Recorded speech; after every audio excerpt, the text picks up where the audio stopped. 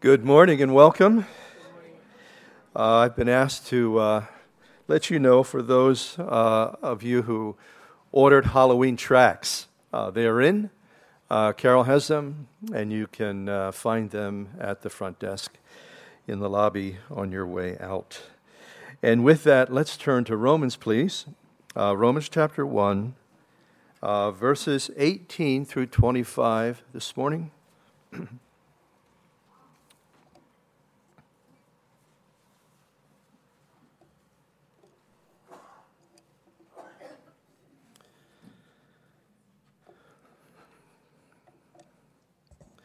I want to be mindful and keep those Jewish families down in Pittsburgh.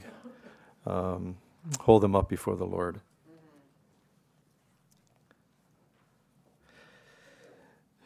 Paul writing here in verse 18, he says, "For the wrath of God is revealed from heaven against all ungodliness and unrighteousness of men, and men who suppress the truth in unrighteousness, because what may be known of God is manifest in them, for God has shown it to them.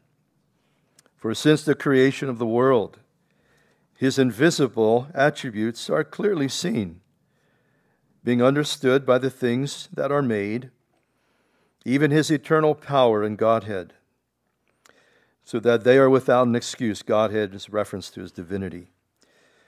"And because although they knew God, they did not glorify Him as God, nor were thankful, but became futile in their thoughts, and their foolish hearts were darkened. Professing to be wise, they became fools, and changed the glory of the incorruptible God into an image made like corruptible man, and birds, and four-footed animals, and creeping things. And therefore also God gave them up to uncleanness in the lust of their hearts, to dishonor their bodies among themselves. And those who exchanged the truth of God for a lie, and worshipped and served the creature," each other, "rather than the Creator, who is blessed forever. Amen." Lord, we praise You. And Heavenly Father, we are thankful, Lord, for truth today. Thank You, Lord, that You spoke truth, Lord, into our lives. Lord, delivering us from falsehoods, delivering us, Lord, from lies and the devastation that they so often, Lord, bring into people's lives. And Father, I pray that as we have this opportunity to gather, Lord, safely today, we do pray. We pray for these Jewish families, Lord, these loved ones, this synagogue, Lord, down in Pittsburgh, and not only them. Lord, we're reminded, Lord, in this very book that we read, that we have a debt, Lord, to the Jewish people. Because, Lord, we have, Lord, wonderfully found, Lord, a Jewish Savior.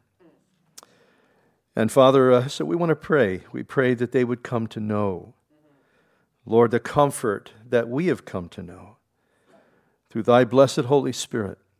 And so we pray, Father, pray for those families, those survivors, Lord, that You would, Lord, hedge them about and comfort them. And Lord, we pray that perhaps at this time, that You would use Your people, the church, Lord, to bring comfort and encouragement, Lord, to, Lord, Jewish people around this country.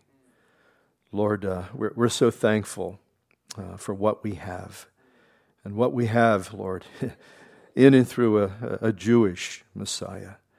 So, Father, we pray that as we consider these verses here this morning, Lord, give us, we pray, a better apprehension, Lord, regarding these things that are spoken here. Lord, we see so many, Lord, lives that are affected, Lord, Lord, devastated, Lord, by some lie. We thank you, Lord. May we never take for granted the truth that we have in Jesus, the truth that we have in Scriptures. And so, Lord, we give our time to you this morning. We invite you. As always, Lord, you're the guest of honor. We pray that you would be active by your Spirit to open our understanding, Lord, to have a deeper appreciation, we pray, of these things. In Jesus' precious name, amen. Last week, as we looked at verses 16 and 17, we were introduced there to the righteousness of God that comes to us through Jesus Christ and through his atoning work. But in order to really properly assess and understand the righteousness of God, it's important that we consider the unrighteousness of man. Man doesn't really fully know his condition. And it's only when we do begin to understand our condition, our situation, do we really turn to the Lord, for help. It's interesting how people, and I think this is a general kind of idea, that we just need a minor adjustment. If we just have a minor adjustment, we'll be okay. It's like the first book, probably around 1968, that was in sort of the psychology series. And focus on psychology in a new kind of way was, I'm okay, you're okay. And we're not okay. That's what the Bible says. Sorry if we're disrupting, your idea, the fact that, you don't think you have any needs. We have tremendous needs. And it's only as we turn to Christ can we find those needs truly met. Well, what we find in this chapter is really the truth about the awful place where unbelief will take us. Unbelief will take us in a terrible place. Initially, it doesn't seem like that. It not only can do that to the person, but it can do that actually to an entire generation, even a culture or a nation of people. I was thinking of this morning in relation to back in the 1940s, Billy Graham. God was just beginning to use him. And there was another man by the name of Charles Templeton. And everybody thought that Templeton was a better preacher than Billy Graham. He was just, it seemed to be there was such an anointing and a power, in his presentation of the gospel message. But what interestingly happened to him is doubts began to arise in his heart. And so he goes from a place of hope to a place of hopelessness. And he died a hopeless man, which is interesting. He died without Christ. He died without the gospel. It's interesting how he, in a sense, he believed in it, obviously at one point in his life, but when we began to really investigate it, he struggled with it and doubts come in. And certainly doubts will come in, to our life.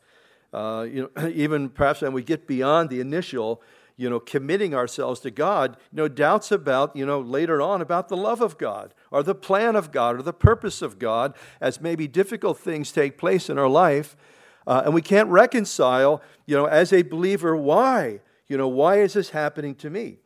And it's important, too, that we deal with those doubts, because if we don't, we'll be overtaken, by this whole area and this issue of belief. Now, in verse 18, he begins here. That's why we didn't want to just brush over it, the whole matter of the wrath of God. He begins by basically saying it's revealed against ungodly behavior and also the suppression of truth. The word wrath there is kind of interesting because it's in the passive voice. And obviously the wrath of God is revealed from heaven. It's nothing like we've been talking about, okay, over the last year in Revelation, okay. That's going to be a full-on display of the wrath of God against a Christ-rejecting world that's thumbing their nose at him. But what does Paul mean by this? The wrath of God is basically being revealed. Like I said, this word wrath is in the passive voice, and it simply means his displeasure, his exasperation with the things that are taking place, within culture. So looking at verse 18, the wrath of God is revealed from heaven against all ungodliness and unrighteousness of men who suppress the truth in unrighteous behavior. And it's interesting too that unbelief will always be expressed in the area of suppression of truth, and we see that, don't we, in our culture in so many ways. How people just, there's something about our fallen human nature where we simply love to suppress the truth. And there may be even things, even as believers, certain things that we don't want known, about us, maybe or about our past or about our situation, or maybe about our struggle. And so we may find it very difficult to talk to somebody about that or to express that, considering that if we do, that perhaps maybe we'll be rejected or whatever the case may be. And this whole idea of suppression of truth is just simply holding back the truth or hiding it in a very proactive way. But really this is an issue, isn't it, with all humanity from top to bottom? Think about the presidents that suppress truth. And it ain't just one. It's many of them, if not all of them, to some kind of degree. You see it if you read the stories about John F. Kennedy. One of the big things regarding Johnson was the fact that all the lies and the cover-up and the fact that if we bailed out of Vietnam, we were going to lose face, among the nations. And yet those lies cost, basically about 60,000 lives later. And of course we see politicians, fabricating falsehoods and things of that particular nature regarding maybe some of the things that they're in. You see it in corporations. Remember, it was about 10, 15 years ago, Enron, when all the stockholders were all millionaires one day, and the next day they had nothing. Just recently, Volkswagen. They're lying about their mileage tests and that sort of thing. And remember just about 10 years ago with Bear Stearns and the implosion there of the financial markets there on Wall Street. And of course, too, right around that same time was Bernie Madoff. And he did Madoff. He made off with $50 million of people's money. And nations, too. Nations lie. Look at the Saudis, just of late, as an example. The Russians, in Crimea, as they took that over. And of course, last but not least, is our news media. We know that they speak the truth all the time, right? What's interesting about the news media? They do speak a lot of truth, but it's what oftentimes they leave out. It's what they suppress. They don't give oftentimes all the facts about all the different situations and circumstances. And I watch it, and I sometimes wrestle with those folks. But I think even too, this is the reason, suppression of truth is the reason why there's oftentimes what we call deathbed confessions, where a person basically has not been truthful, and they want to release. They want to release before they leave this life, and perhaps maybe their concept of, being honest about that, with their maker and so forth. But we see this whole area of suppression of truth. It's something that we have to be very careful. It's important that we're to be people of truth. Our God is the God of truth. And it's important for us to have honesty, honesty in our life and our demeanor. That's one of the things that oftentimes is not tolerated, oftentimes within Christian circles. And I mean particularly by the world, when perhaps maybe a Christian gets caught lying and gets caught in hypocritical kind of a posture, that the world, they come down on you, and they are going to really rub it into your face, because the fact of the matter is we're always talking about truth. We're supposed to be truthful, honest people. And so I think it's important that we are. Now he says here in verse 19, yes, it is true that certain facts will get suppressed. But in verse 19 we find here is the greater target of what kind of truth is suppressed. Because what may be known of God is manifest in them, for God has shown it to them. And basically this is the target, the greatest target when it comes to suppression of truth. The truth about God. The truth about the Bible. About the saving grace and power of our Lord and Savior Jesus Christ. That's why so often in our secular culture, The Bible is misquoted. It's maligned. It's spoken about in the wrong way. It's mocked by our secular education. And it's forbidden in the sacred halls of humanism. And that's why it's interesting how other books, the Koran, and I hear this oftentimes, how oftentimes, those kinds of things are celebrated in our halls of, education and so forth, around our nation. But because of the Bible, because it does speak truth, there's something about the Bible that is so unique because it is God's book, it is God's truth, that when you read it with an open heart, it will speak to you. It'll shed light upon your situation. It'll guide you. It'll direct you in so many areas. The Bible is an equal opportunity offender. Have you noticed that? And I don't get any pass on that, guys. I get offended maybe more than you do because I have to read it. I'm always, preparing and so forth. And so God doesn't give me any particular pass, on that. But that's the greatest target. That's the greatest suppression of truth. And again, that's why we see that out there in our culture. The Bible will oftentimes be mocked, maligned, spoken of in a negative kind of a way. Oftentimes people that I think develop an attitude against the Bible are people that haven't read the Bible. But they just heard the experts, the so-called experts, maligning the Bible and running it down and that sort of thing. And one of the best things you can do is when you come across this kind of folks and say, hey, read the Bible.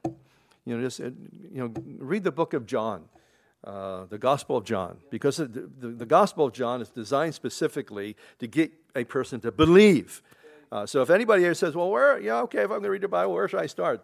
Don't start them in Genesis, okay? Because by the time they wade through the law, they're going to say, this is crazy. That can come later, okay?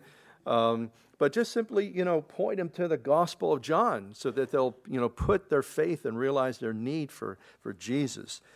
So in verse 20 here, for since the creation of the world, his invisible attributes are clearly seen, being understood by the things which are made, even his eternal power and Godhead, his divinity, so that they are without excuse. So in spite of all the efforts of men and devils, God is still revealing himself. He's revealing the truth about himself.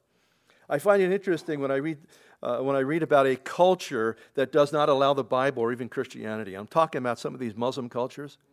And if you read some of this stuff, I remember one of the men who spoke at our conferences is a missionary to basically Muslim nations. And he's written a book about how God is reaching Muslims because it's very difficult. Like, for instance, the pastor that's been incarcerated for the last 2 years in Iran, simply because, he was an evangelical Bible teacher. He wasn't a spy. He wasn't working for the CIA. He was working for the heavenly CIA.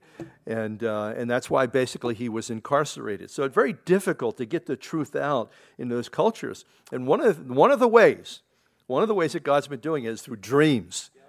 Giving these Muslim dreams, about the Lord. And of course, one of the favorite stories that comes out of that man's life is that he went to a gas station and tried to pay for his gas with his credit card. He couldn't. He goes in, and there's a Muslim lady who's basically, the clerk there, in the little, what do you call them, convenience stores. And so he just feels prompted to ask her, because he had written a book and he had been involved in outreach to Muslims. He says, have you ever had a dream about Jesus? And she went. She says, I've been dreaming about Jesus for 30 years. I forget the name of the book. A powerful book. God's revealing himself. Even when we refuse to speak his name. We need to speak his name. And I think a lot of times, too, we're surprised when we do speak his name and engage somebody with the gospel that God's gone before us. And I'll tell you what, a lot of folks out there in our culture know more about the Bible than you think they know. They've had friends that have become Christians.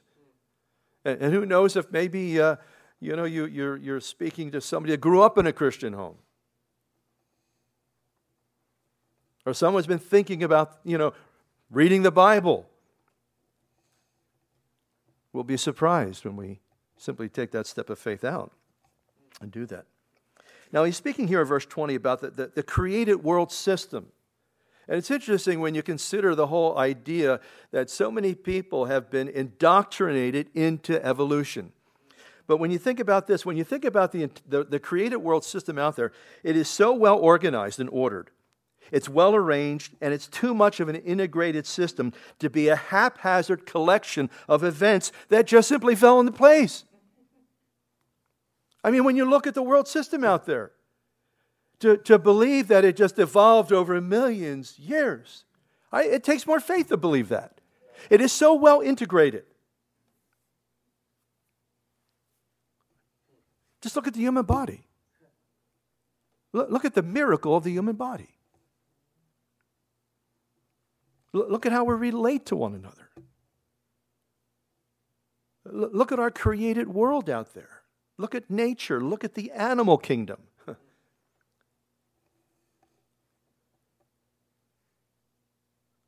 And when we realize that these things have, that's why so often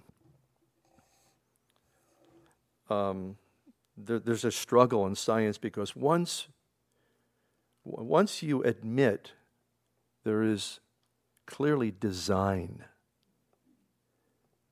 that your next step is a designer. And some, they even use some of that. Often in science, sometimes they use the language because they don't want to use creator. Because when you think about creator, there's a personal God that has a purpose and a design for his creation, for each one of our lives. I think there's a lot of young people, before oftentimes the concepts of secularism and humanism poison their mind. They oftentimes, they feel like, what's my purpose in life? I can remember thinking that. I can remember thinking that when it just sort of popped up in my mind as a young person. And I think a lot of people. But when you think about a godless world, well, then I'm just nothing. That's why when you go into these godless cultures, life is very cheap. You just snuff people out. People just die. There's really not much, in integrity or sanctity of life. They just die. There's countries where you just die and you lay in the street. Look what our relationship with God has done for us. It's given sanctity and dignity to life. We don't see that out there in our culture. Now, of course, the creation isn't the full revelation of God, but it simply points to a supreme being. And I remember having that very same thought in Southeast Asia back in 1969 on a bunker looking up at the skies in Vietnam where there was no city lights and the sky was so star-studded. Have you ever been in one of those countries where there's no city lights and it looks like it's a panorama? It's incredible. And I'm sitting there and I am not thinking about God. As a matter of fact, I don't want to think about God. I had other things to think about. And I looked up there and I said, it was a revelation. There must be a supreme being who created that. And no sooner I said it, I tried to forget it. But thank God, he didn't forget me. And he doesn't forget us, amen? In all of our attempts to basically remove him from our world and from our psyche. And when in here too, when he speaks about these invisible attributes or invisible things, it's really only recently, in the last maybe 100 and 150 years, when we'll be able to discover the invisible things like atoms and molecules and DNA and that sort of thing. But it's interesting here, God is telling us way back here in the Bible that these things exist. They're invisible. We just can't see them. And any scientist will tell you, when you get down on a molecular atomic level, there's design there. There's purpose there. Looking at verse 21. Now, this is where here in verse 21, he begins this downward slide of humanity into confusion. Because although they knew God, in other words, they knew something about God. They understood as God's plan to some degree was revealed to them. Because although they knew God, they did not glorify Him as God, nor were thankful. We were singing about that this morning. And see, they reject truth about Him, whatever truth may have been shown to them. And of course, there's a thanklessness there. They're thankful for nothing. They think they deserve everything. We see that, don't we? We call it an entitlement attitude. We see it in our culture because, after all, you're born into America. You must be entitled to this, that, or the other thing. And but such an incredible ingratitude. But look what he says. Here's what happens when we refuse to recognize God, to honor Him, to glorify Him, to be thankful to Him, for our life and, for His mercy, His grace. I find myself, as I get older in Christ, being more thankful. Because I'm being made more aware, I guess, of the many little things that I wasn't thankful for before.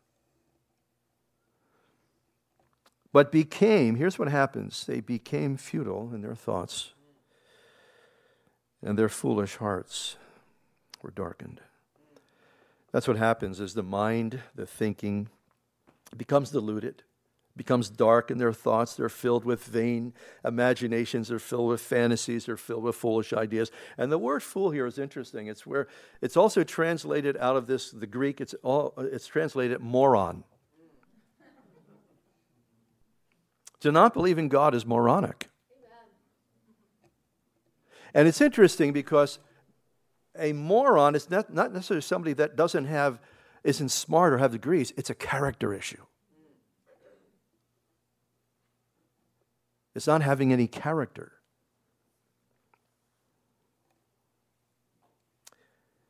In verse 22, they claim themselves to be intellectuals, but they become morons, professing to be wise. They became fools.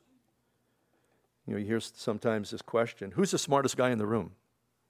I'll tell you who it is. The believer every time. Faith is ultimately genius. Because it's God's perspective. It's God's, what did Paul say in one of his epistles? Maybe 2 Corinthians perhaps, that He has given us what? The mind of Christ. See, when you and I believe the Bible, we start to think God's thoughts. And that's transformational. That changes the way that we think. That's why the world is always trying to squeeze. You notice how it's about mind control. It really is. It's about mind control of the culture and of the society. And you can see it when you go around the world. I remember back in the late 80s, myself and another pastor went through the East Bloc of Europe, the communist bloc there. And it was amazing. You go from country to country. The people were the same. And Satan's very clever as he gets a hold of a culture. He begins to shape and mold that culture. And it's only God's truth. And because we have come to know Jesus Christ, that God's Holy Spirit illuminates us. He's constantly bringing truth to us. And that's why we have to allow the truth of God through the Word of God to challenge our lives and change us where we need changing. God help us if we get to the point where we think, we don't need to be changed anymore.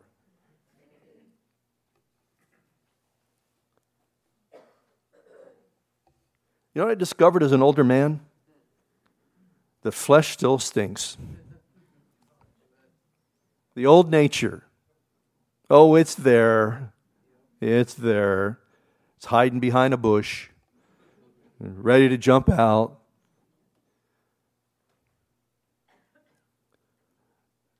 I remember Pastor Joe many years ago at a conference, and he gave this analogy of the old man. And what happens in Christ, he's put in the ground, and there's a manhole cover over him. And he's always talking through the manhole cover. Always trying to whisper, always trying to influence, let me out of here. Just for a little while. I'll be good, I promise. And you let the old man out, the old nature loose, and man, you got trouble. We know, we've all been there, haven't we?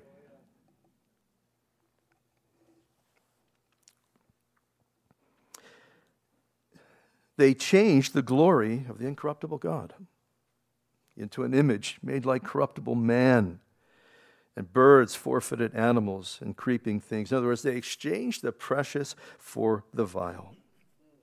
You see, here's the thing about the unbelieving mind. It always moves toward idolatry. You see, if we do not worship God, we will worship something. That's what idolatry is. We put something, I can't live without this. We put it on a pedestal. It could be another person. With some people it is. Or it could be some material object, and not just some little statuette. I can remember thinking about that in early religious training, in parochial schools. That I would never just bow down and worship this little figurine, this little relic, this little religious thing. But the fact of the matter is, I was an idolater in all kinds of other ways. And that's what happens with unbelief. It begins to move us into this area of idolatry. Instead of relating upward to Him, we're relating down. That's why the natural man relates to animals. Now, we all love our pets. That's not really the issue. But we relate more to the animal world or the animal life than we relate to Him. I was thinking about sports teams. Isn't it interesting that most of sports teams have their logo? It's an animal. My Philadelphia Eagles, Chicago Bears. Well, we have a few exceptions to the rule. We have the Saints. We have the Saints down in New Orleans. Yeah, hallelujah. But for the most part, that's what happens with the natural man, because he can't see God. He doesn't believe in God. So it's basically relating to the world around him. But the problem is, it degenerates into worship. That's why people worship their job. People worship money. People worship their cars. And I know none of you men will do that here. I know none of you men will do that. We wouldn't dare ever fall into that trap, would we? Oh, yes, we would.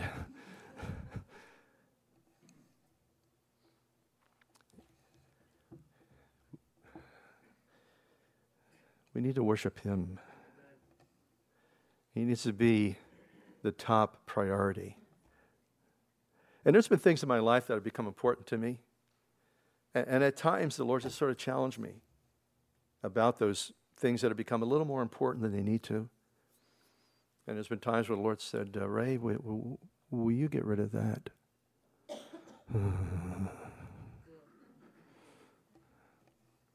Ray, will you dispose of that? And you got that, man, you got that. Yeah, I think so, Lord. And you're struggling with it because it's become a priority. It's become important. And this is how the Lord's dealt with me. I don't know what He does for you.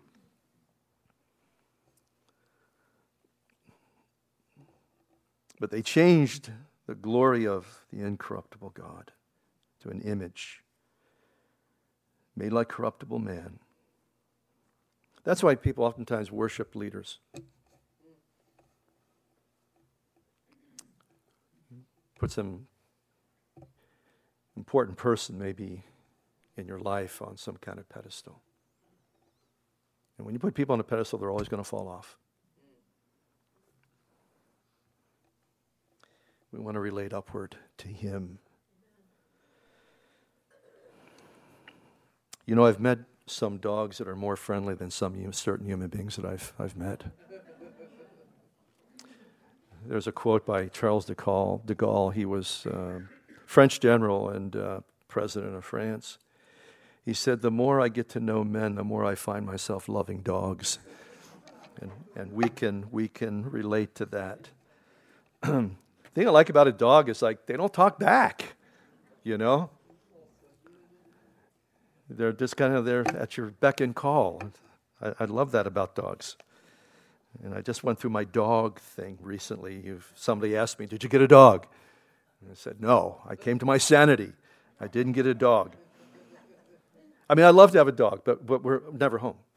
And it's just cruel to keep a dog, you know. When we had a family and we were home more than we are now, it worked out well. I still love to have a dog. I would. I'd just love to be able to have my dog and take a walk and all that, but I don't want to torture the poor thing by keeping it in some little cage. Now, verse 24. Therefore, God also gave them up, or over, depending on your translation. I like both of those translations. Gave them up or gave them over in the lust of their flesh to dishonor their bodies among themselves. Now, what does this mean here? What does this mean that God gave them up or turned them over? And I think when we come to this verse, we're faced with a question that actually takes us back to verse 18. It takes us back to verse 18 when we're talking about the wrath of God being revealed. And we have to ask ourselves, because we have not got any specifics on how the wrath of God has been revealed, even though He speaks about it being revealed. This is how God presently has revealed His wrath, His exasperation, and His displeasure. He allows mankind to suffer the consequences of their sinful decisions. That's how. There's no big hand coming out of heaven whacking people. Okay? That'll come later. That will come later. And you don't want to be here. That's why we're giving out free tickets to eternity this morning. Believe in the Lord Jesus Christ, and thou shalt be saved. You know, since the fall, it's interesting how man has just sort of demanded his autonomy, his independence, his self-determination. And what happens is God turns people over to their choices. I find it interesting how man has demanded his autonomy. I want to be a self-determined creature. Man, since the fall, has been telling God, stay out of my life. So God stays out of his life, lets him experience the consequences of his decisions and choices. And then here's the irony of it. Man turns around and blames God. And it's interesting, I've seen a theological thing here, is that man has demanded my free will, my self-determination, my autonomy. But then after he experiences the consequences, he then quickly believes in the sovereignty of God. God, why'd you do this? Isn't that an enigma? He absolutely requires to be left alone. But then when things go wrong, God, why did you do this? He believes in the sovereignty of God suddenly. Interesting. Interesting theological enigma. Because man is confused. Man is very, very confused. Life is confusing without God. I'll tell you what, when God comes into your life, life makes a whole lot more sense. What's it? 2 Corinthians 5:17. If anyone be in Christ, he is a new creation. Behold, old things are passed away. Behold, all things become new. All things, verse 10, all things are of God. In other words, you begin to see God. You begin to see His hand because His Spirit has come into our lives. And all of a sudden we have illumination. We have a whole nother perspective in which we view things and understand things. Glorious, glorious thing. That's why the Bible says man is blind. Spiritually. He's blind until we come to Christ and until we give our life to Him. Now, verse 25. And I think as you look at the first half of this verse, I think this is the tragic story of man is summed up in this phrase, who exchanged the truth of God for a lie. That's what people do. Life so often we find is simply a trade-off. But they trade the truth about God for something lesser. Was there a book, Children of Lesser Gods? I think there is. And that's what happens is when we refuse the truth about Christ. The Scripture just cuts away all the fancy terminology, all the flowery terms. It's just a lie.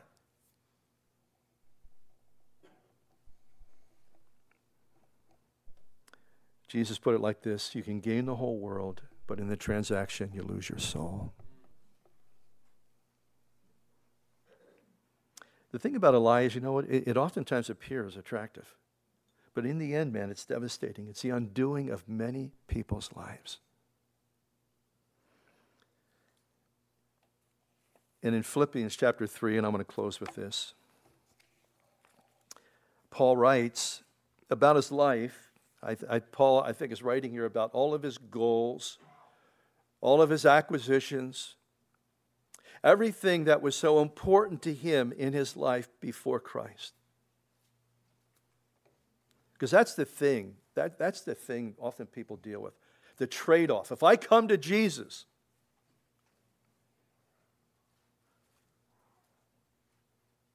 my style is going to be crimped. I'm going to be limited in what I can do, what I like to do. And it's a faulty reasoning. Because when we come to Christ, we are given so much more. We're just thinking about loss. We're just thinking about, if I come to Him, I'm going to lose this, going to lose that. I can't do it. And it's crazy. Because when we come to Him, the gain is beyond anything that you and I could even put a measurement to. He says, verse 7 of Philippians 3, all of his assets, but what things were gained to me, these I have counted loss for Christ. All the things that were, his acquisitions, his gain, no doubt they had to do with his position, his title. I mean, he was rising up in the ranks of the Pharisees.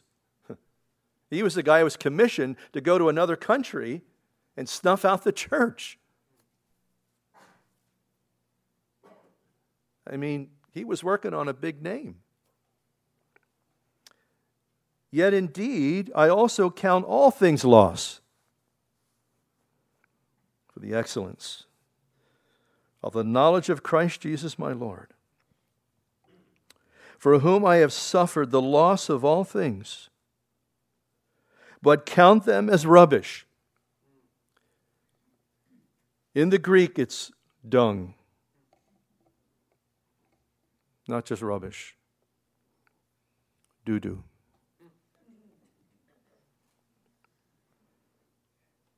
That I may gain Christ. Paul saw everything, all of his accomplishments, all of his credentials, compared to knowing Jesus Christ. And the only way you find that out is you have to, by faith, step into it. Amen? You can hear, in a sense, evangelism is an advertisement for the gospel, right? And you can hear that for years. But until you put your faith and your trust in the Lord Jesus Christ, you'll never know. You'll go away scratching your head. Maybe it would have been a good deal. Maybe, I don't know. It's just more of that moral confusion. When you come to Jesus, man, He will square your life away in a very blessed way. As we close, I'd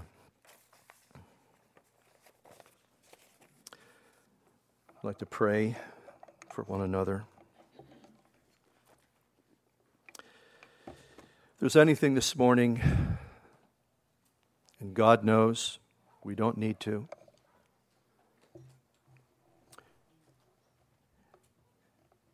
any struggle going on in your life, maybe you're having difficulty letting go of something,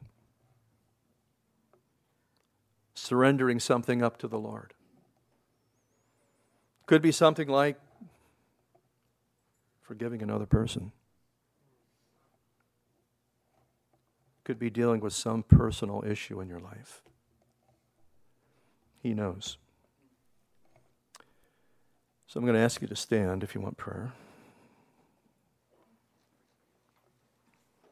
In your standing, you're offering it up to Him. You don't have to be ashamed to stand. He knows our needs. He's our God. Lord, we praise You and we look to You this morning. Lord, we thank You for truth. Lord, You said that when we know the truth will set us free.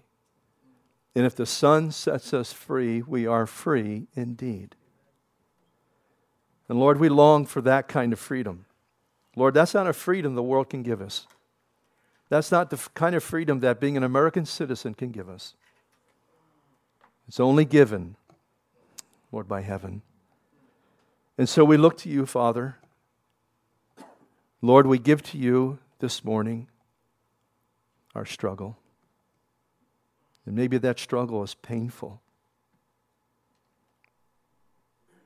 Maybe our hearts are hurting about something. Lord, You know. And we're thankful, Lord, that we can come to the cross.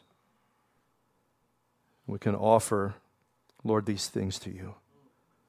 They're too big for us, Lord. And so, Father, I pray that as we have, Lord, heard Your word this morning, we open our lives, Lord, to You. Lord, we don't want to gain the world and lose our soul. We want to live for Jesus. Lord, help us to do that. Lord, if in any way, Father, we have believed any lies that have been foisted on us by our culture, our society, Lord, shine Your light. Illuminate our lives, we pray, with the light of Christ. We want the mind of Christ. Lord, we want to think Your thoughts. And so, Father, I pray Your blessing, Lord, upon us. Father, as we go. And Lord, as we go back, Lord, to our situations, Lord, may there be a difference. Because, Lord, when we come to You, You're the God who changes things. Change hearts. You change minds. You change people. That's what changes the circumstances and the situations. And though things around us may not change, Lord, may we change. May we have a different perspective. Lord, may we have hope and faith. May we have the love of Christ to motivate us and move us. For, Father, we ask that in Jesus' precious name. Amen. Shall we all rise?